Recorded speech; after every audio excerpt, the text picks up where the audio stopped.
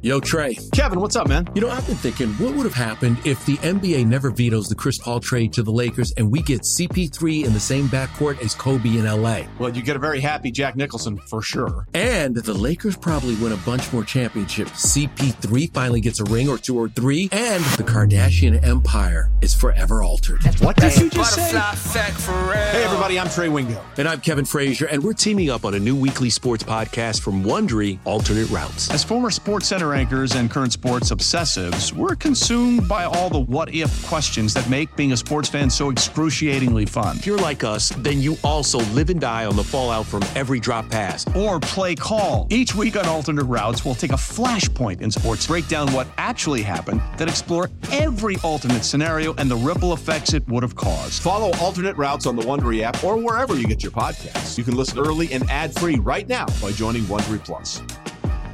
Passion, drive, and patience. What brings home the winning trophy is also what keeps your ride or die alive. eBay Motors has everything you need to maintain your vehicle and level it up to peak performance, from superchargers, roof racks, exhaust kits, LED headlights, and more. Whether you're into speed, power, or style, eBay Motors has got you covered. With over 122 million parts for your number one ride or die, you'll always find exactly what you're looking for. And with eBay Guaranteed Fit, your part is guaranteed to fit your ride every time or your money back. Because with eBay Motors, you're burning rubber, not cash. With all the parts you need at the prices you want, it's easy to turn your car into the MVP and bring home that win. Keep your ride or die alive at ebaymotors.com. Eligible items only. Exclusions apply. Curry, way downtown. Bang! Bang! Oh, what a shot from Curry! You don't like that? You don't like NBA basketball! 360! Oh, hit him with the sauce! Got it! And one! Fires a long one! Nothing but net! Oh, my goodness! Didn't see that coming! I'm diddling deep! Hello, everyone. Welcome to another episode of All Nat. I'm your host, Natalie, but most people call me Nat. Today, I am joined by the wonderful Mo. She's one of my mutuals, someone who we follow each other on Twitter. She is a lifelong just Atlanta sports area fan. You can see if you're watching on video, she's wearing her Hawks t-shirt. She goes to like almost every Hawks game. So I'm super jealous when they're at home. And like, she just knows this team. And she's also just coming off a celebration of her baseball team winning. So I'm going to let Mo introduce herself to you and let you know where you can find her. But, I always love chopping it up with women who know sports, and especially those who are like basketball fiends like me. And so I'm so happy to welcome you to the show, Mo. Thank you for joining me. Well, thanks for having me, Nat. As you can see, I am an Atlanta Hawks fan. I've been an Atlanta Hawks fan because I'm originally from Atlanta. I was born and raised in Atlanta, and that's all that I know. Atlanta Hawks, Atlanta Braves, Atlanta Falcons, Atlanta Dream, and then of course, Georgia State University. I graduated from Georgia State University with a criminal justice degree. So sports has been an outlet for me. I've been attending the Atlanta Hawks games since I can afford it, since I started working. I started paying for my own tickets, right? Because I was at first coming with my family, and it's a joy to be able to support the Atlanta Hawks. It's been very exciting. So, I mean, you've been through the ups and the downs, right? And so what is it like now, right now in Atlanta, and just for like fans of the team with like coming off of a playoff run where you guys got to the Eastern Conference Finals? I mean, when's the last time you guys have gotten there? Well, keep in mind, in 2015, we were undefeated in the month of January. That's right. And we've been there before. We just hit a rough patch, and we had to basically start all over again. So it's very difficult for a fan like me to see the highs and then have to come all the way back down. That year, that's when Al Horford was on the team. Al Horford, Kyle Korver, Jeff Teague, Paul Millsap. We had all of those players. And we also had Mike Budenholzer as our coach, who is now the coach of the Milwaukee Bucks. So it was a joyous time. But of course, one of my players had an encounter with the New York Police Department, Cephalosha. Yeah. When they broke his leg, and it just went down here from there. So wait, was that during that run? That was during that season? Mm-hmm. It was at the end of that. I think it was at the end of January, because I think we were 17-0 that month. We were undefeated in the month of January, and we were on a verge. We were really going to challenge LeBron James in Cleveland, but things happen, and here we are. Yeah, I mean, so that team, well, first of all, a lot of those guys you named, they were a lot younger, so they were like in their primes or maybe near the end of their primes, but like they were still like really great players then at that time. Like Kyle Korver was still Kyle Korver, and the others you named. But people you guys won a lot of games that year, over 60 games that season, right? I think it was over 60 games that season. Mm-hmm. But Budenholzer, is that how I say his name? Mike, just call him Mike. Budenholzer. Yeah, Mike was the coach, and like until the Bucks just won, people really were not a believer in him.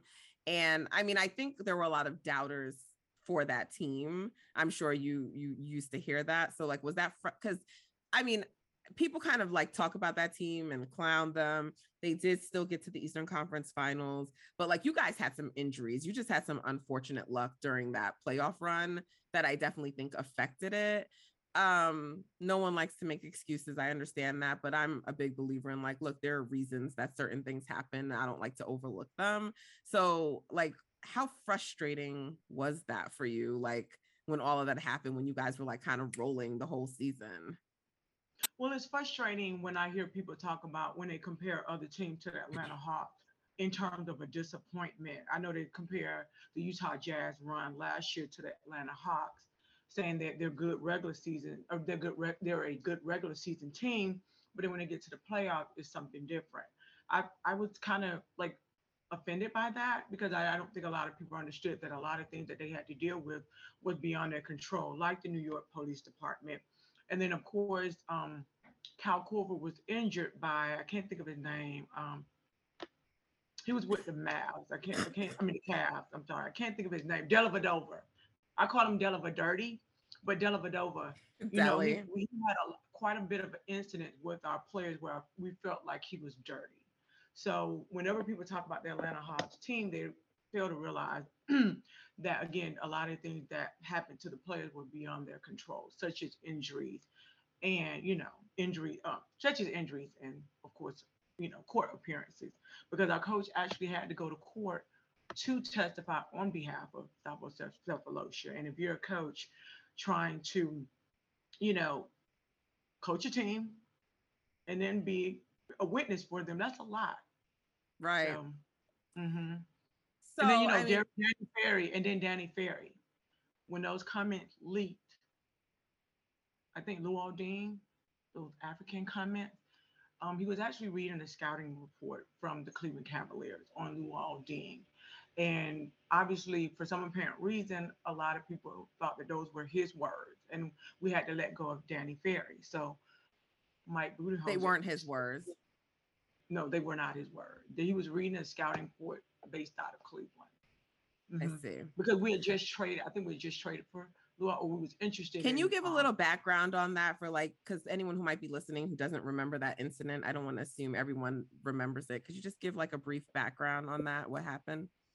Well, what it was Atlanta was under a different ownership, right? And there was some bickering amongst the owners. I think some of the owners were happy with the direction that Danny Ferry went, and some of them weren't happy. And for some apparent reason, they were in a meeting. They were discussing players that they were going to potentially target at the trade deadline. And Danny Ferry read a scouting report out of Cleveland based on, about Luol Deng. And for some apparent reason, that the word or whatever happened in that meeting were leaked out to the press. And it came off as if those were his words. Did the Atlanta Hawks do a good job of getting behind Danny Ferry? No. So they allowed him to take the hit, and of course, because the words were derogatory about the player, right? Mm-hmm. I have to look up those. I would have to look at. No, we don't have to. No. I can't remember the exact word, but it was something along the lines of African, being good because you're African, I believe. But we had to let him go, and then of course we had to fight allegations of being a racist organization. So that's why we ended up hiring a chief diversity officer to sort of bridge the gap, because Atlanta is majority African American. Right. You can't have those racial problems with a black player in a black city. So, right. But we managed to get out of that. So, and because before that kind of era of the Hawks, it was like the last time you guys were like in the playoffs, it was like the Josh Smith era, right? Yeah, Joe Johnson. Those were, and like I said, I love those years. I wouldn't take back anything about any player that played for Georgia. Played for the Atlanta Hawks.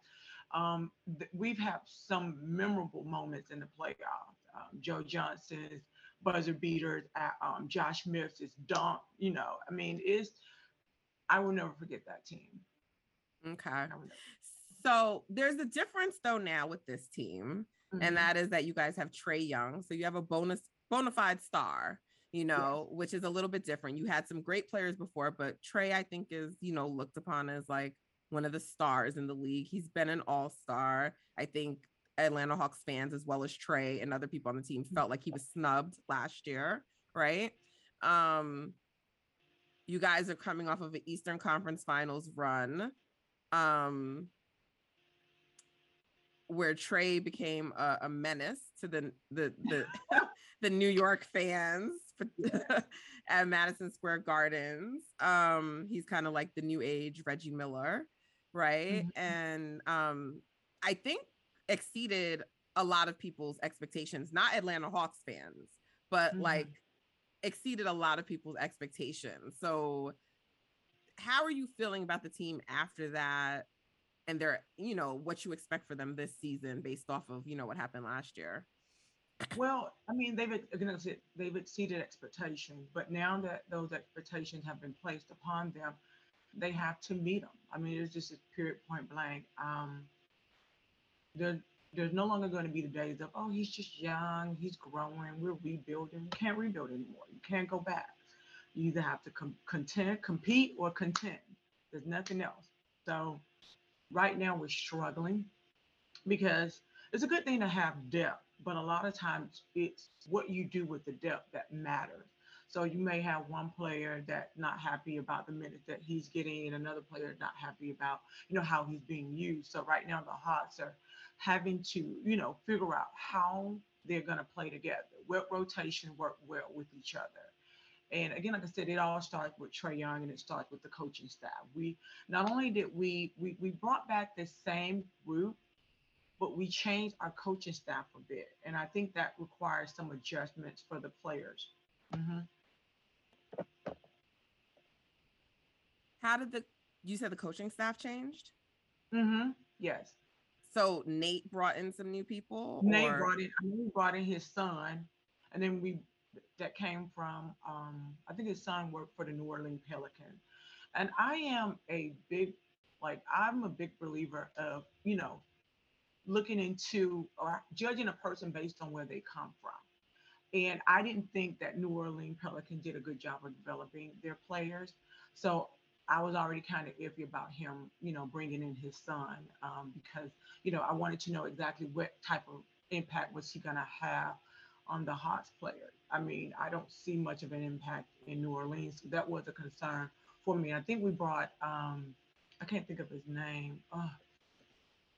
I'll get back to it, but we did bring in another coach that I like. He was our coach before. Okay. So I can't think of his name right now. I'll come back to it. So do you think, because there were some interesting quotes recently, how many losses have you guys had now in a row? Is it 2 or 3? We are We are 4-5. So we have You're 5 4 and losses. 5, but how many in a Yes, row 4 have you had? wins and how many in a row? Oh, probably about 3. Yes. Mm-hmm. So, there were some quotes recently from Trey and Nate, but Trey said something along the lines around, kind of lacking motivation, maybe like after coming off of like last year, not lacking, but like just needing to get motivating and saying like, look, I'm gonna admit to you, it's kind of hard, to like, we got to get motivated kind of a thing. And then I think Nate talked about like needing two-way players and needing guys, who do certain things. And the team hasn't really changed that much from last year. So what do you think? I mean, do you think it's just the adjusting to the coaching changes? Were you surprised to hear like those comments? Do you think that's playing more of a factor than maybe you would have thought before? I asked that they would interview other players because I totally feel like that's how Trae Young feels. But I don't think that's reflective of the other players. You got to keep in mind, Cam Reddish didn't hardly play last year, so he wouldn't be tired. He wouldn't be exhausted. He's ready to play. DeAndre Hunter didn't play as much last season, so he's not feeling the same way as Trae. So I wouldn't necessarily say that quote fits all the players. That probably fits Trae where he's at. Maybe he's bored because Trae grew really fast. Trae takes his offseason serious. So where he's at versus where some of his teammates at may not be on the same level. And I think that's what he means when he says bored. Like, I'm just tired. Like, I'm ready to compete. Like, give me, we need to go ahead and compete. Everybody needs to be on the same level. So it can be boring when you're waiting for them to develop other players because we are trying to get Cam Reddish where the other players are at. Because Cam Reddish missed roughly 2 years. Right. Rookie season and then last season. So he's been struggling a little bit, right? I'm sorry. He's been struggling a little, Cam. No, he actually has been doing well, but the problem has been they've been cutting into Kevin Huerter's minutes. Oh, it's so Kevin who's been struggling. Kevin has definitely been struggling but they've been cutting into his minute to develop Cam, and I'm like, you have to find a way to make them work, and it starts in practice. I don't know exactly what our players are doing in practice, but whatever is happening is not translating on the court because we're number 1 in turnovers, and I think we're 27th in defense. So you cannot turn the ball over and be that poor in defense. So a lot of the Atlanta Hawks issues with defense is transition. They don't get back. When you turn the ball over, you're probably that player is probably not hustling back. You got to hustle back. You got to get in the way. You got to block some shots. I also noticed that Capella doesn't have a lift. Capella does a lot more than what the stat sheet shows. No, he's not going to give you a 20-20 every game. But what he does is he basically prevents those transition points. Because when the Hawks are missing shots, or even when he misses his own shots, he's grabbing the rebound. So what is that doing? That's giving us extra possession. We're not getting those extra possessions. It's like one shot and we're back to playing defense. So that's interesting that you guys are struggling a little bit on defense because Nate is known to be a defensive-minded coach, right? And I mean, isn't that one of the things that sort of turned around the season last year? Because you guys were, I don't know, maybe hovering around 500 or not, or maybe a little below. I don't recall the exact record. And then there was a coaching change mid-season and Nate came in and it's like the Hawks took off, right? And I mean, he changed things, but a lot of that too was like, at least for me on the outside looking in, like the defense got better, like Trae was really buying in, so it's interesting to see that there are some defensive struggles this year. The defense, again, I said, it comes down to not taking care of the ball and not making good decisions with the ball. I think that the Hawks should be better in defense, but I feel like Capella doesn't have that lift. A lot of your defense is keeping the possession within, keeping the possession so that you can continue to score, minimizing your opponent's, possession. and we're not getting as many of those rebounds. I also think that we're struggling. We're putting more energy on offense than we are on defense. When the Hawks drafted Cam Reddish and they drafted DeAndre Hunter, they were under the impression that they would be getting two-way players. Well, in my opinion, based on my observation, we only have one, Okay. and that's And who's Hunter. that? Which one's that? Okay. Hunter. You know, Cam Reddish has done really well as far as trying to get his offense going, but he has to do it on both sides of the ball. And sometimes I feel like with him, whenever his shots are not going or falling, or he doesn't get the touches, it's not there. The defense is not there. But then also, Herter has improved in defense. But if his minutes are cut, you're not getting his defense. We're playing a lot more. We're playing a lot more Lou Williams. Lou Williams as a point guard, as opposed to Lou Williams as a shooting guard. So I feel like he's not being played in a position that he would thrive in. He's better shooting. That's why he's the sixth man for a reason, not facilitating and then trying to get a shot. I thought DeLon Wright would fit in, but he's struggling. He's struggling so bad that Nate hasn't played him the last 2 or 3 games. So DeLon is just literally sitting on a bench while we play Kevin Herter and Lou Williams as point guard. But as Hawks fans, we knew last year that was not effective. We knew last year that playing Gallinari and John Collins together was not effective. So no wonder we're bottom 3 in the defense, because we're trying things that this year that we knew didn't work last year or last season. Why are you continuing to try the same thing? Why are you trying to make these work? We have to make DeLon Wright work, or it'll be a waste of time trading for him. I mean, Cam Reddish has been in trade talks before. Do you think that there's a fit for him on the squad? Because it seems like, from what you said, it's affecting the development of Herter.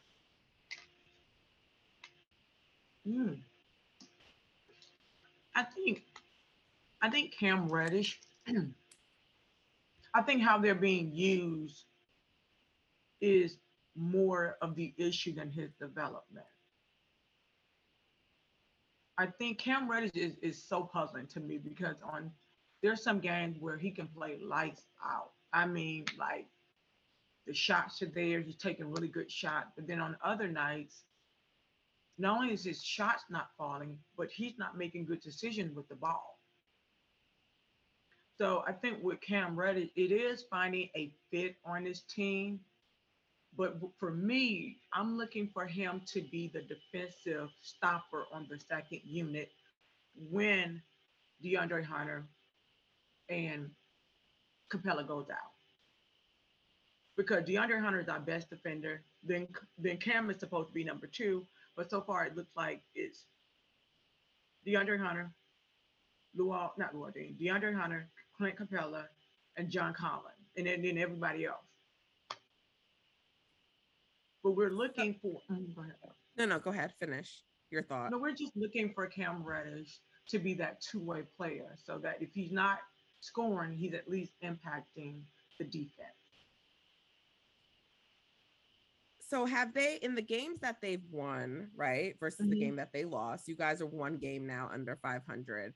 Have you seen a difference in the games where they got wins versus what they got losses? Like, are you seeing any notable differences that you can say?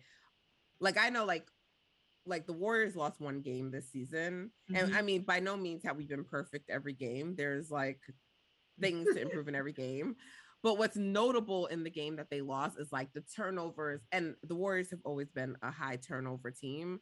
But the turnovers that game was like 22. Like, you're not going to beat many teams if you have 22 turnovers. And I know that is it the GM who's over there? But he came from the Warriors organization. Yeah, so I was going to get on that. The philosophies are a little bit different. So I know there's like, I mean, that's part of the reason why they drafted Trae. Not like, I don't like the Trae Steph comparison, so that's not where I'm going. But in terms of like philosophies, basketball philosophies, ball movement, that kind of thing, using, his abilities as a point guard. The thing is, whenever Atlanta has hired a GM, we were always under the impression that they would take on the persona of the team that the GM was hired from. So when we hired Danny Ferry, our focus was on running a Popovich type offense. And it worked. It worked in 2015 until the injuries, right? So when we hired Travis Schlenk from Golden State, we was under the impression that, we're going to, play similar to Golden State. But as you notice, Golden State is similar to the Spurs. So the Spurs is the grandfather of the offense in the league right now. So when we hired Trae Young, we weren't expecting Trae Young to be Steph Curry. We were just expecting Trae Young to lead our team in scoring and assists, the same way as he did at Oklahoma, right? So to be honest, we going from Lloyd Pierce to Nate McMillan, we really don't know each one's philosophy. But what I can tell you is that Nate McMillan is not on. I don't know his philosophy. I think his philosophy focuses more on mid-range shot. And if that is the case, then this team won't thrive. Because you notice the league is threes and paint buckets, right? Baskets. But it does seem like there's like a trend to move like towards like with the rule changes, that does seem like it's an effort to give defenders, a little bit more flexibility. So I feel like that would be a benefit for a coach like Nate, right? Because I mean, it may benefit him, but the personnel, you have to coach according to your personnel. You can't coach to how you want them to play. It's what would best fit the player. You know what I mean? So I think that's another part of the struggle is figuring out the best way to use the players on his roster, as opposed to trying to make them adapt to what he has. Like, here's the thing. He took over the second half of last season, right? He didn't change much because it was too late to change. You don't want to change the offense to do anything in the middle of a season. Just continue to let them do what they were already doing and just add your own. What it looks like this season is that he just totally scrapped everything that they were doing. And he's doing his own thing, and it's just not fitting the players. Has he talked about it at all? Like changes to his system and why? Because I don't watch the Hawks except usually like when they're on national TV. So I don't follow them in and out. So I don't know. Sorry. I don't know like what kind of changes he's making, but has he spoken about why he might be trying to change the system and have them play differently? Like, did he see weaknesses in last year? Or, I mean, has anyone spoken about it or talked about why it might be happening? Our writers are talking about it, like our bloggers are talking about it. But as far as the beat writers, they haven't asked him that question yet.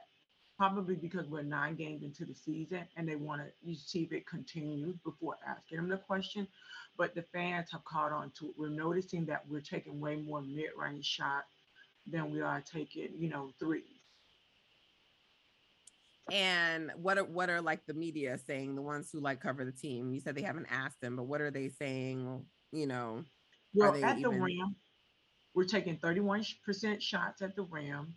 Short mid-ranges are 22.8%. Long mid-ranges are 17.2%. All mid-ranges are 40.1%. Corner threes, 6.1%. Non-corners, 22.8%, and all three, 28.9%. So we're taking 28.9 threes and 40.1% mid-ranges. We're like, what's going on? And at the last game, I was like, literally asking for my second half team back. I literally chanted to the players like, Can we get our second half team back? What we're basically seeing is the same team that we had in the first half of last year. And we all know that the players did not want to play for Lloyd Pierce. I am hoping that that is not the situation this year. Because at this point, we cannot have players pouting every time something doesn't go their way, that they decide that they're not going to play according to how they're supposed to be played. We let them get away with it last year. We knew that Lloyd Pierce was not that good. We were understanding, but I'm not sure if I'm ready to point at another coach again. Right. And I think, again, like I said, if they're playing because they're not feeling what he's running, go to your coach, talk to your coach, tell them, hey, coach, can we add this in? Can we add these plays? Can I be used to? You can always talk to your coach. They should always have an open door for you. Mm-hmm. So I have noticed that your away record is worse than your home record. So at home, you guys are 3-1. On the road, you're 1-4, I think. Yes.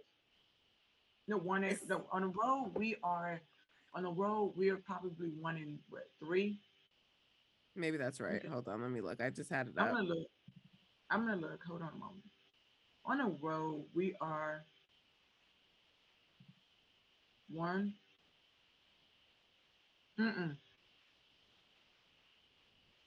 We lost against Cleveland. That's 1. We lost against the Wizards. 2. The 76ers. That's 3. And then the Nets. That's 4. So we are 1-4. Yep, that's what I thought. So your home record is 3-1. Your road record is 1-4. So, and I mean, look, it's normal for the home record to be better than the road record, but good teams win on the road. So that obviously, I'm not saying that that's the main reason for the wins and the losses, but that seems to be a struggle for you guys this season. Was that an issue last year?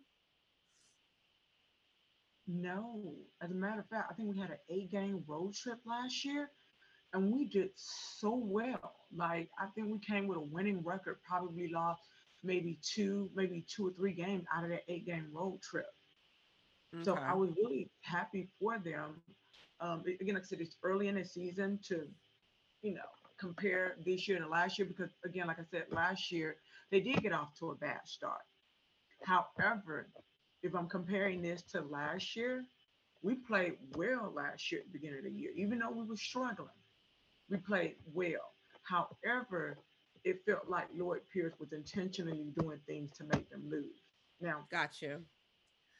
So, I mean, one other thing too that's been out there, right, is Trey and whether or not he's being affected by the rule changes. He also made some comments about that, and he brought up some other players around the league like Dame and some others who were shooting, a little lower than their normal percentages, and just kind of hinting at the fact that the rule changes, I don't know, could be an issue. And then I know there's some other theories that are floating around about the new balls, because they went from Spalding to Wilson. And do you think any of that is affecting Trey? And if it is, do you just believe he'll figure it out because he's a great player? When players release shoes or have outside projects that they're concentrating on, it will impact their game. Because in order to be a star, you have to focus totally on leading your team. So how many shoes has he released? And he's probably going to be mad about this. So you think his focus is he's just not totally focused? I think that he has other things, like he's released 2 or 3 shoes already beginning of the season. So, and it was the same thing with Donovan Mitchell, where Donovan Mitchell is not an Atlanta Hawks player, but I had noticed that when he had the release of his spider shoes, I believe it was, that his performance went down. And I remember at that time, as a normal fan, tweeting him saying, hey, you got to focus on the game. I have not tweeted that yet to Trae Young, but I again, like I said, he has so many things going on. One being the release of his shoes, and of course, a coach who's probably implementing his system. And That's interesting. So you don't think the rules are having any impact on him? The rules, keep in mind that Atlanta Hawks was one of the top teams in free throws. That wasn't just Trae Young. It was DeAndre Hunter. I think it was Capella. At one point, they were implementing not implementing, but they were doing the Hackapella thing, where to slow Trae Young down, they would just send, Capella to the line, hoping that he would miss his free throws. Last year, he was missing his free throws, but he worked on that. So, again, like I said, it's not just a Trae Young factor. DeAndre Hunter. DeAndre Hunter actually got a technical foul. As a matter of fact, there's been uptick in technical fouls among this team. I think that they're frustrated that the calls are not going both ways. And as a Atlanta Hawks fan, I do think that's the same thing.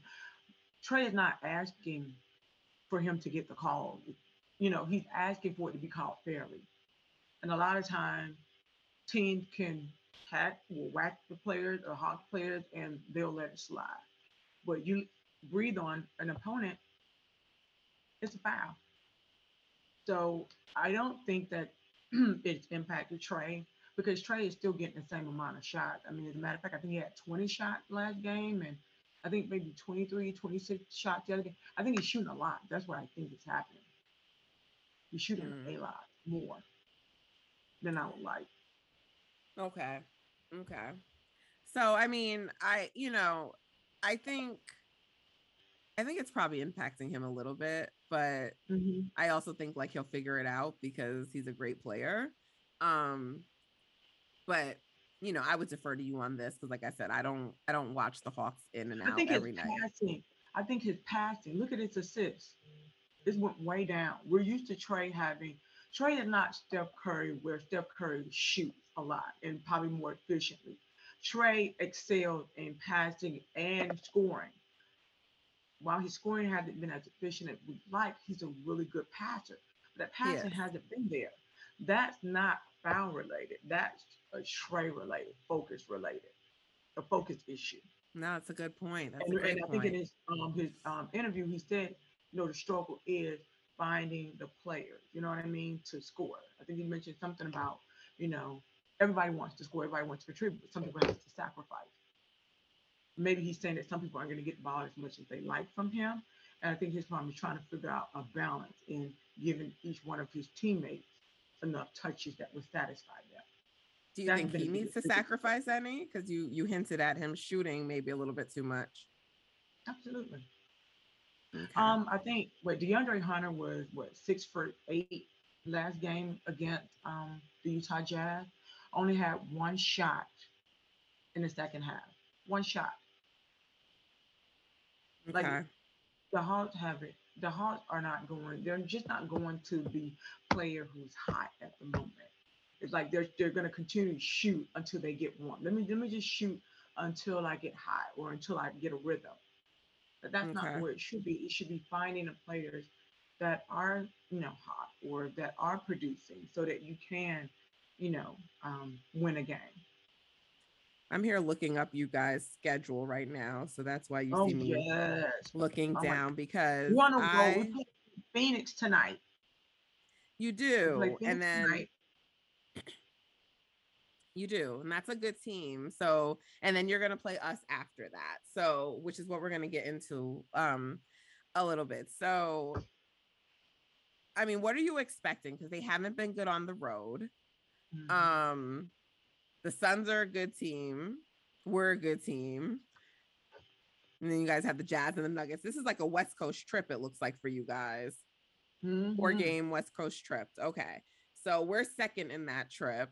We're going to be coming off of a back-to-back when we play you guys. I mean, we're at home. We're on a homestand right now.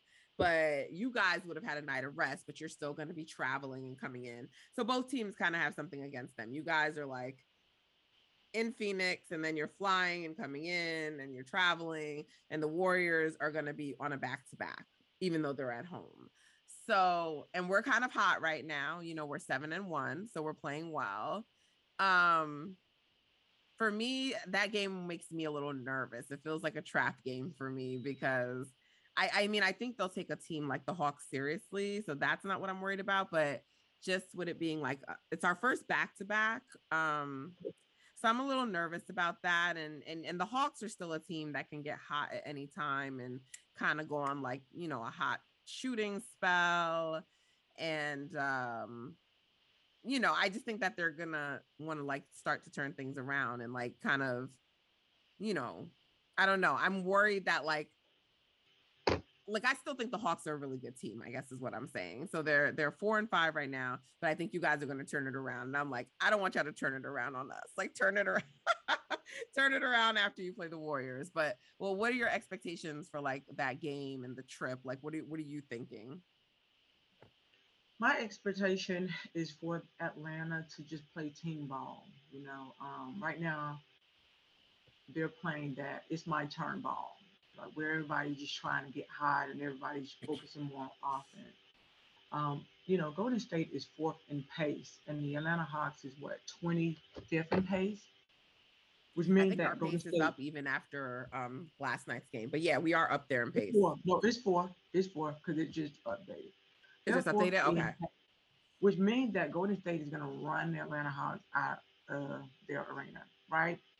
Because the Atlanta Hawks aren't good in transition. So, and again, like I said, I don't expect the Hawks to bring their pace up in one game because they play Phoenix before they get to you guys. It's not going to improve on the end. So, if the Hawks don't take care of the ball, they're going to lose because Golden State is going to get out in transition. We like to turn the ball over, though. We do. We don't get transition points. You don't capitalize on that. We don't get a lot of transition points. The Hawk will rebound that ball and they will walk that ball up. You know, for us to be so young, I have no idea why we play so slow. That's another thing I think has a lot to do with Nate. Golden State plays really fast. And Capella ain't gonna last. He's just not gonna last that long. If Capella goes hard on the boards, I can see the Hawks winning the game. Because that would limit Golden State's, possession, right? We've actually been a great rebounding team this year. But I know that Golden State has been collectively good. And in previous years, it's been where Draymond Green or the center that you guys have would be the ones responsible for grabbing rebounds. But now it's like collective. Once someone or a teammate is shooting the ball, another teammate is looking to get the rebound. That's what I like about Golden State. Not Georgia State, but Atlanta Hawks, no. They'll just watch it and then wait to them. But one of the things, it's a collective group. It's a collective effort. And if the Hawks, again, like I said, don't rebound, they're going to lose because Golden State hasn't been one of those good rebounding teams. Looking at you guys are number 1 in 3-point percentage. 3-point field goals, you take more, a lot. But you guys are 3rd in 3-point field goal percentage. We are 19th. That's another difference. The Hawks have not been good in defending the 3-point. How many did the Brooklyn Nets shoot? Like 20-something threes? And then, Utah Jazz came in and started shooting threes. Yeah. We're not good in defending the threes. So that's where I could see Golden State's advantage. Yeah, rebounding with 4. I can't see any stats that we're leading. You guys are 1st in assists. We're 16th in assists. Like nothing in this indicates that the Hawks will win. Nothing. No, I'm sorry. I'm just here smiling because it's like it's been like 2 years since we've been this team. So I'm sorry. I'm just here smiling because it's nice to hear you talking so kindly about my team.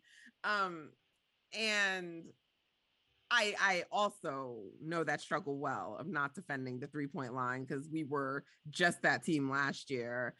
Mm-hmm.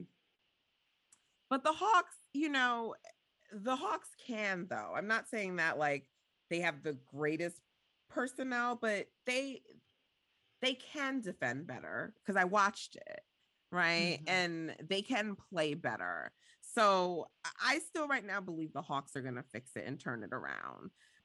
It sounds like there's some things Nate has to change. Sounds like the players need to get a little bit more focused. But like I guess for you, what is the point So it sounds like you think like if Capella is special, and I don't know, maybe if you guys are having a really great shooting night, you'd give you guys a chance. But it seems like you're kind of giving us that edge. And of course, let me give you a credit. Only reason why Kenny Atkinson. Keep in mind, Kenny Atkinson played for Atlanta. I mean, he coached in Atlanta when we were that in 2015, right? Mm-hmm. It was him, Quinn Snyder, Darvin Ham. I can't do the other coach, but Quinn. You guys had a lot of great coaches on that bench. Yeah, Quinn, Kenny. Oh my God, all good coaches. I think Kenny Atkinson has been great for Golden State because when you think about Kenny Atkinson, you think about the Brooklyn Nets. D-Lo. Oh yeah. Like so, when I look at the Warriors now, I look at a lot of what Kenny Atkinson implemented. No shade towards Steve Kerr. No you can shade him. That doesn't bother me. The improvement of Golden State this year looking a lot different. Not only is it personnel, but it's because of Kenny Atkinson. He has a really good offense. That was probably one of my coaches that I was hoping that we would hire. That would get hired, not specifically for the Hawks, but that would get hired. So it's good to see him thriving. But going back to the game, I mean, if again, like I said, come down to Capella, but the stats indicate that the Atlanta Hawks just will not be for this matchup. I mean, you guys are 7-1 for the season.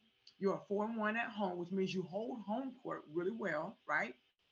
Yeah, the game we lost was to the Grizzlies, and we had 22 turnovers in that game. But it makes me nervous because it's a back-to-back. And so that's why I feel like Atlanta could come in and capitalize on that, if they're smart. Well, Atlanta is on the road. So Atlanta is on the road, so they have to treat the road game the same way that they treat their home game. They came. Okay, go ahead. No, you're good. They came into the season saying that they wanted to make the State Farm Arena a hard place or a difficult place for opponents to play in. They're on their way to doing that, but they also have to make sure that they win on the road. Because what you and I really haven't discussed today is their division. The Atlanta Hawks have a tough division. Mm-hmm. It is Miami Heat, who in my opinion is the best team in the NBA right now. The Warriors had a bad loss the other night. But Miami is like, when I talk about Miami, like they still have pieces that aren't there. I know you guys have pieces that aren't there, like Klay Thompson, but Miami and James really Wiseman. Well. We have the best defense in the league though right now. You do? Let me look. I'm gonna look. Yeah, it just switched. We have the best defense in the league, and like the best since the Pistons. Those Pistons. What Miami to me. They are really, really good. I mean, they are. What I'm saying is that the Atlanta Hawks is in a division where there's other good opponents. There's Charlotte, and there's also Washington Wizards. You can't. The Wizards are good. We can't rely on them to fall off. Yeah, I'm saying we can't rely on them to fall off. Remember last year, Charlotte was hot. They were in the top 5-6 seed last year, and then they just fell off. But I think Melo went down, right? He got hurt last year. But teams are better. So the Hawks can't rely on teams to fall off. But I know the Hawks are down there with Milwaukee, with Brooklyn. They're trying their best to shoot up the East. But again, like I said, it's not how you start, it's how you finish. So we're 9 games in, and we just have to see how they do.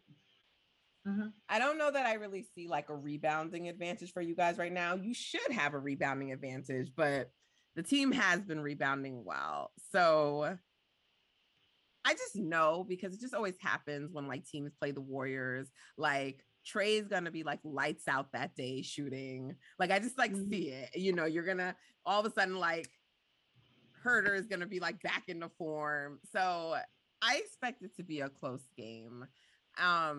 I think they're going to shoot well, but I'm just kind of wondering overall, what are your thoughts on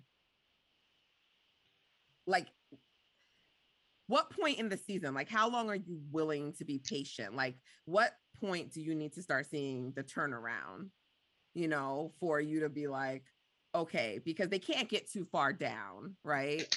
And you guys want to have like good seating for the postseason. You want to be like in a good place. So when do you expect it to? Because you always kind of give. You said the writers are giving Nate time to implement his new system, which seems odd to me that it's like going more towards like mid-range shots. I think Jason Kidd is doing something similar in Dallas, but you know, how much time? What's the time frame you're giving him? Well, I'm not really giving him a time frame. The only thing I'm really telling the players is that a lot of the accolades that you're getting is based off the first half of the season, right? Such as the playoffs. And I know Trae Young was really upset that he didn't make the playoffs in Atlanta, right? He should have made it. This year, if you're not doing well as a team, any accolade that you want is just not gonna. It's just. Were you talking about All-Star? I'm talking about individual. Yeah, absolutely.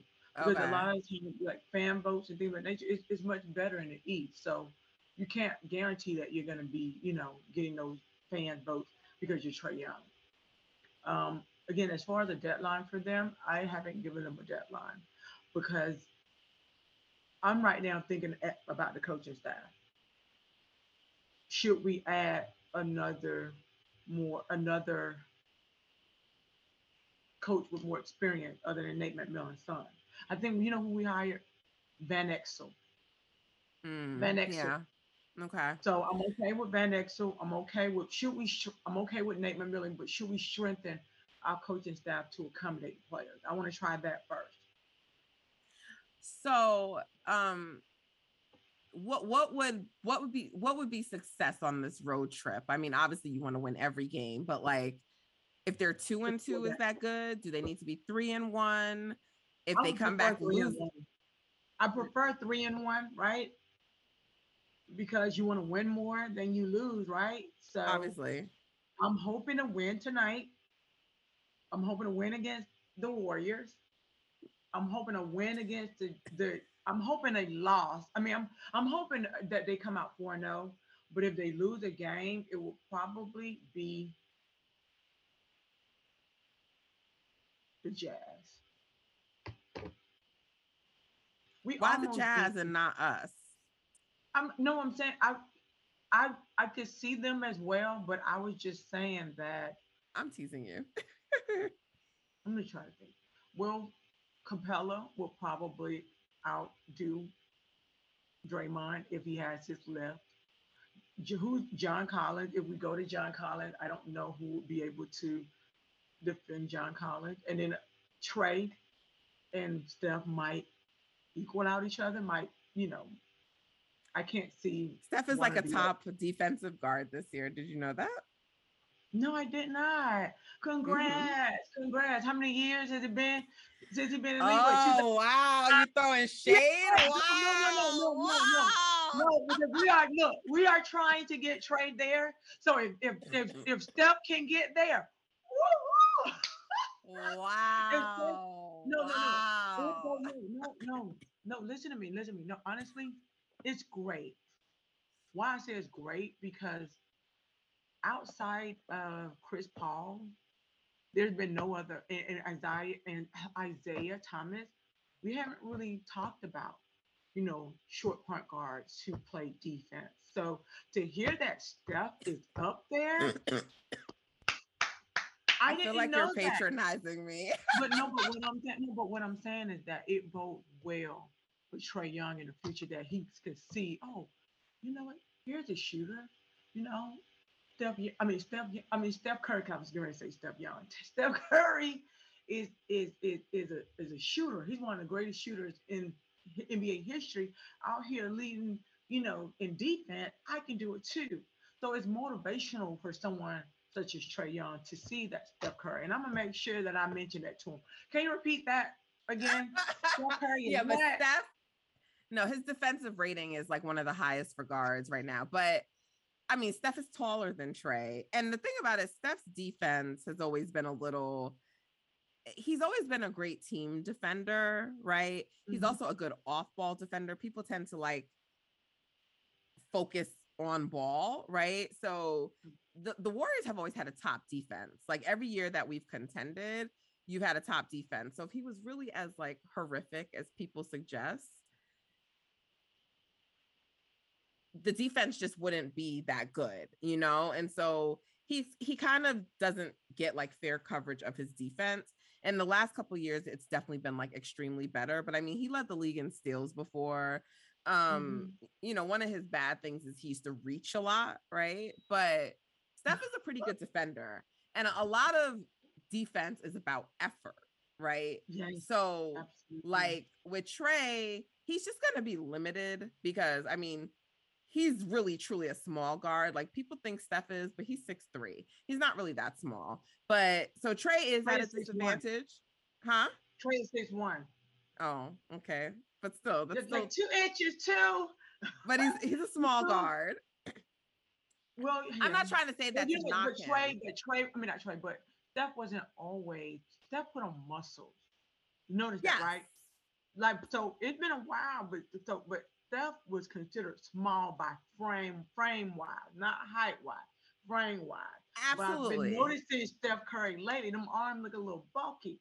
And I was hoping, you know, I said, I hope Aisha's man is looking a little good. He's looking a little good. Aisha's man is looking a little good. Yeah, I see him. But Curry has added more like weight so that he wouldn't get back down as easy. So it's been helpful to him. And like I said, I'm hoping that Trae Young will look at that and add more muscle mass. So that, but I think it's Trae's effort too, right? Like, I mean, he has to be committed to that end. And it seemed like last year he was buying in. Is he still doing the same thing? Like, do you feel like he's completely bought in? I don't even know what the scheme is. I don't know. Like, to be honest with you, we don't know who's doing what. To be honest with you, John Collins is improving in defense. I'm gonna give him credit for that. He is really improving in defense. And again, we mentioned DeAndre Hunter. He's the best defender on the team. Yeah. But it's not Trae that's the weakest link. It's Bogey. Who's the weakest? Bogdanovich. Oh, okay. Yeah. He's not a great defender. He will literally foul a fast break every time. And I'm like, just let him go. I'd rather let him go than a foul or a fast break. It's interesting. They have a rule they're looking at to address that, like, you know, fouling on the fast break. And I thought about him. What we're going to do then. Okay. So we'll see. I mean, I actually think it's going to be a good matchup. I think. What were we going to say? Go ahead. Trae has played really well on defense as far as getting steals, being a help defender. I think the one game that he didn't do as well in was in the Brooklyn Nets game, where he was responsible for covering Joe Harris. Is that his name? And I felt like he was over-helping too much. Over-helping. And he didn't need to, because every time he went over to help, you know, Joe Harris was shooting a wide open three. So he's been working hard. I can't give him that, but he can do better. They all can do better. So, all right. I grew a lot of respect for Trae actually last year in the postseason. I was pretty impressed by him. I didn't love his recent comments, but I was impressed by what I saw. And so I think they're going to turn it around. I'm nervous about them turning it around when they play us, but mostly because it's a back-to-back for us. I think we're going to be a little lethargic. And so I think if there's a game that Atlanta can try to take advantage of, it's going to be that one. Look, it's going to be a test for us because you need to win back-to-backs, right? Mm-hmm. And Atlanta's a good team. Like, despite their record, they're a good team. And so I think it's a good test for us. And I know you guys can like sometimes shoot the ball. Not sometimes shoot the ball. You guys have shooters on the team. So I just hope one of those hot streaks don't happen during the game. But I just feel like it's going to be a good close game. So that's what I think is going to happen. I just want to touch on one more thing really quickly before we wrap up. But, you know, earlier we were talking about like the issue that occurred with the comments that were made. And who was it that got fired again? Lloyd Pierce. No. The comments about the African player. Oh, you mean Danny Ferry? Mm-hmm. Danny Ferry. There you go. The name was like at the tip of my tongue. So, yeah. So, I mean, but in that situation, you were like, look, he didn't actually make the comments, but he was kind of the fall guy, right? And I don't know how much of an impact that had on like when that happened, the players in the org. But you know, there's like another story around the league right now with Sarver. And actually, last night news broke for the Blazers, right? Like one of their executives investigation is also under investigation. So a lot of stuff happening around the league. But with Sarver, you know, a lot came out of allegations, you know, misogyny, discrimination, lots of different claims. So the NBA is investigating. They're starting an investigation. You know, like, what do you think is going to happen there? Or like, what are your thoughts on that? Do you think it's like another Clippers situation? Is he going to be forced out? Like, have you even had a chance to like look into that story and have form any opinion about it? I think that Earl Watson indicated that he had some issues with the owner. I guess as far as how he played. You know, we always have issues with owners overstepping the boundaries. Owners should own and the owner should be just an owner, right? They have people that they report to, which is the GM, the executive. They report to them based on what they're doing out in the field. And then the owner make the decision whether or not they want to pay for it, right? The GM gives them their vision and the owner pays for the vision. And a lot of times we see owners overstepping their boundaries. That's what happened with the Atlanta Spirit Group with the Atlanta Hawks. They couldn't agree on anything. They were overstepping each other's boundaries. They would bite back. They would backbiting each other. In this case, not only did I hear that he's racist, but he was misogynist, right? Meaning that he had issues with women, and they usually go hand in hand. You notice that when it's racism, it's also issue with women, right? Right. And as African American women, right, we fit both. So it's really hard for me to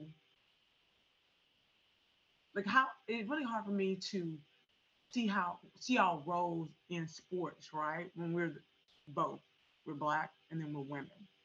And then we hear these comments from these owners, from these, you know, these coaches, because, you know, with the 49ers and things of that nature. In my opinion, a lot of them feel that way.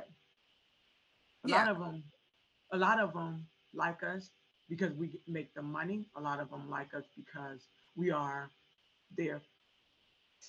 safe Blacks.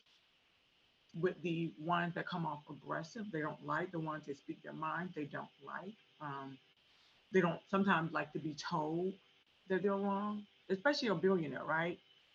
Right. And coach probably told him no, and now he's calling something behind his back, right? Because I don't think for us this was like news to us, right? Like I don't think there was any Black person that was surprised by this. We probably think many of the owners are like this. And I mean, you guys dealt with, when I say you guys, Atlanta dealt with this with the WNBA team that's there as well, right? So you have some experience in like ousting an owner, getting rid of them on the WNBA side. Yeah, she wasn't really, I don't think she just wasn't a good fit. I mean, I didn't think she was that way. Let's just be honest with you. And I don't think she was never real. That's what they are. They're just not real. They're not gonna get any money, which she wasn't really getting. I'm not gonna be honest. She wasn't really getting any money. So it was almost like she was charity. Like she didn't really have to own the Atlanta Dream. I'm gonna be upfront with you. The WNBA loses more money than they actually make, other than like the last couple of years where the ratings have been high. Her issue with that, she's a Republican. She's totally against everything that the WNBA stands for. And you know, the WNBA is LGBT. So for her to be anti or want to pass anti-LGBT legislation, it didn't go right with the league. It didn't go right with the players. So she had to go. Right.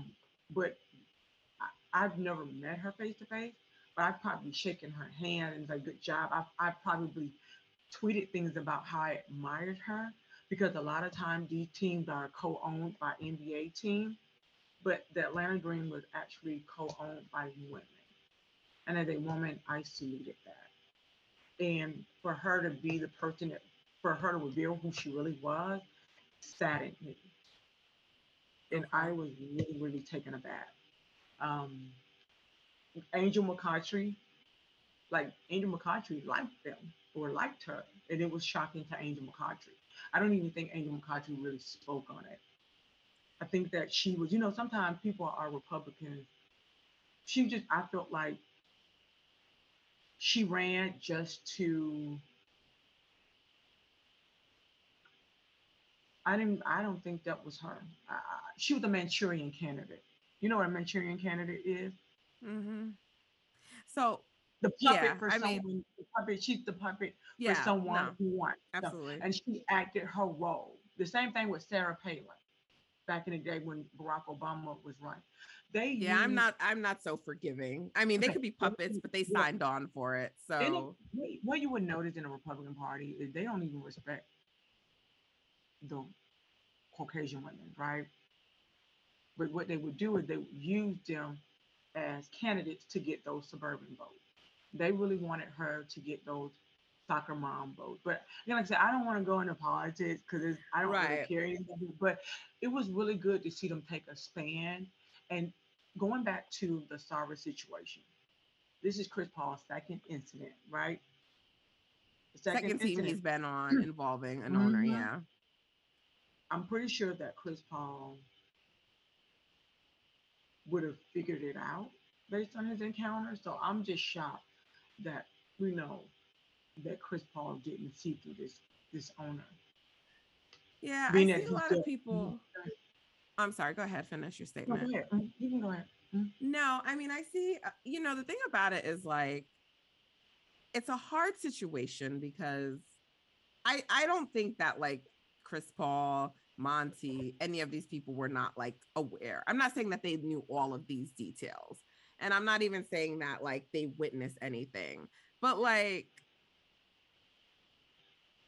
the way that you said you weren't surprised by this, like we all know that a lot of these owners, how they think, right? We know this. We know this is Black people. And so, but you still have a job to do and you still have to get paid by these people. There's only so many teams in the league you can play for, So it's a difficult position because you have to work for these people knowing that they may not really like you, And so I don't really kind of put that on the players that much because there's only so much, I don't know. It's a difficult situation.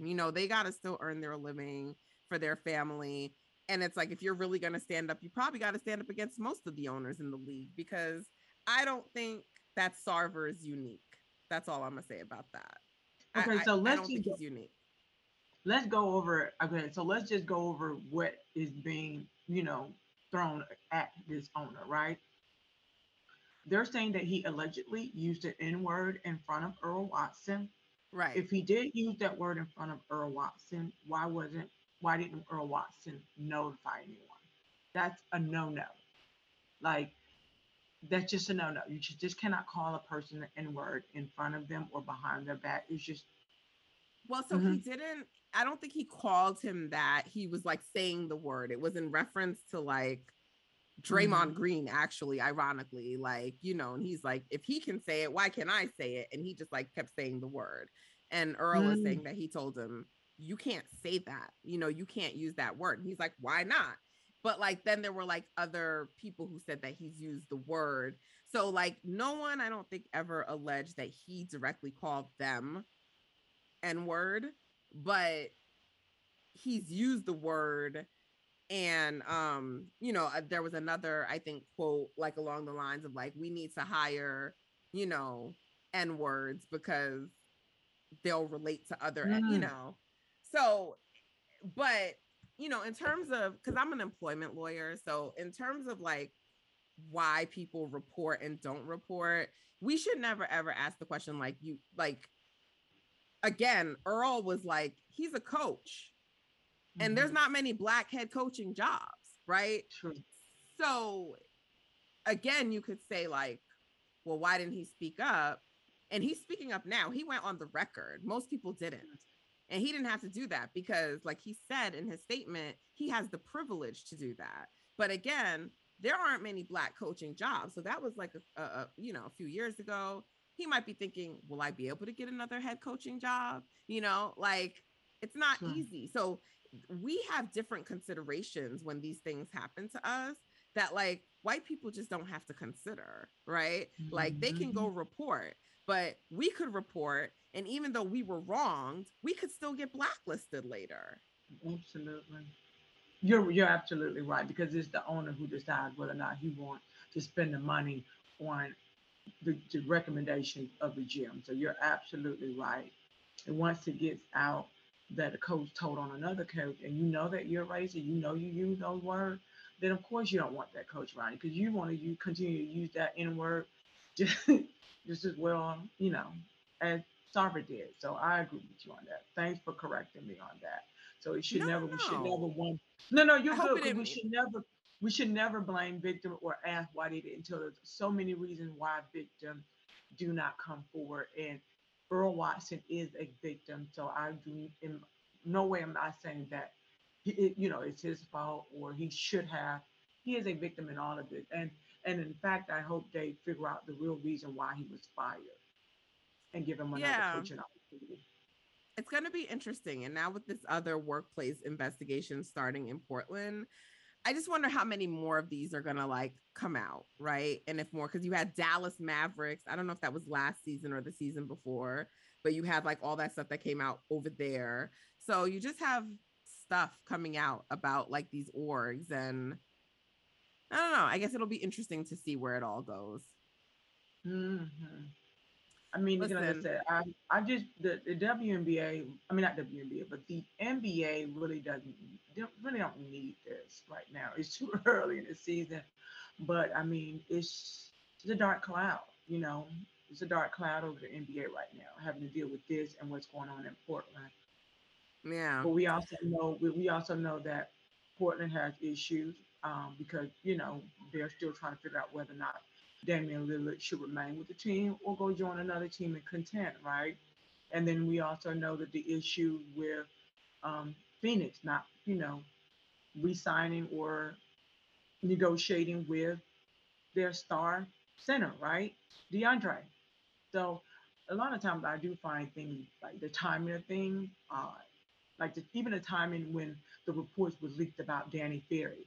It was odd because we were in the middle of trying to sign free agents or make a trade deadline deal, and this pops up, So it's always the timing, and I just feel like sometimes, like, who's leaking this? Like, yeah, was it something that somebody sat on and they decided, okay, well, I can't get my word. This is not happening. I'm just gonna go ahead and leak it now. Right. I was in the spaces. Like because I think about maybe a week or 2 weeks ago, there was a reporter, I don't remember his name, who kind of leaked that this story was coming on the Phoenix Suns, but he wasn't the person writing the story, but he knew about it. And so people were talking and people were like kind of equating it to DeAndre Ayton. And I said, depending on what comes out and like what did eventually come out, there's no way that I think it has anything to do with DeAndre Ayton, because the amount of information, 70 people reporting allegations, this had to have been something that he was working on for a long time, right? And so even when that guy said it, it still didn't come out, the actual report, for like 2 weeks later, right? So he's been interviewing people and interviewing witnesses, and so I can't say that's always the case for everyone. And I get definitely your inclination to think that, but in that particular situation with the Suns, I don't think there's any coincidence between Ayton and this. I just think like there was some shit going on Phoenix, and it's come to light. So, we'll see. The NBA has, opened up an investigation. They hired a really good firm. So we'll see what happens. So stay tuned. Listen, Mo, it was great having you on today. I'm so thankful that you came to chat about your Hawks with me. May the best team win, but I'm hoping it's my team. So I hope you guys go 3-1, but I hope that one loss is to the Warriors.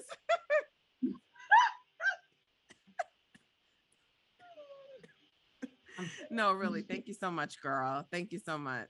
And my pleasure. Guys, follow Mo. She's good, especially if you want to know a little bit about the Hawks, and she's just like a great person. So follow her. Her Twitter, as usual, will be posted in the show. And make sure, guys, if you like what you're hearing, if you're on audio, please rate the show, review the show. I'm really appreciative so far of the support for All Nat. If you're watching on YouTube, leave a comment, download on your favorite, preferred streaming platform. All those things really help and support me as a content creator. And definitely, I like the feedback and comments, because just let me know what you want to hear, like me to do better, questions. I produce this content because I love doing this, but I want it to be something that my listeners are enjoying. So thank you for tuning in. Thank you, Mo, for joining. And we'll see the Hawks on Monday. Yes. Go All Hawks. right. Later, girl. Bye-bye.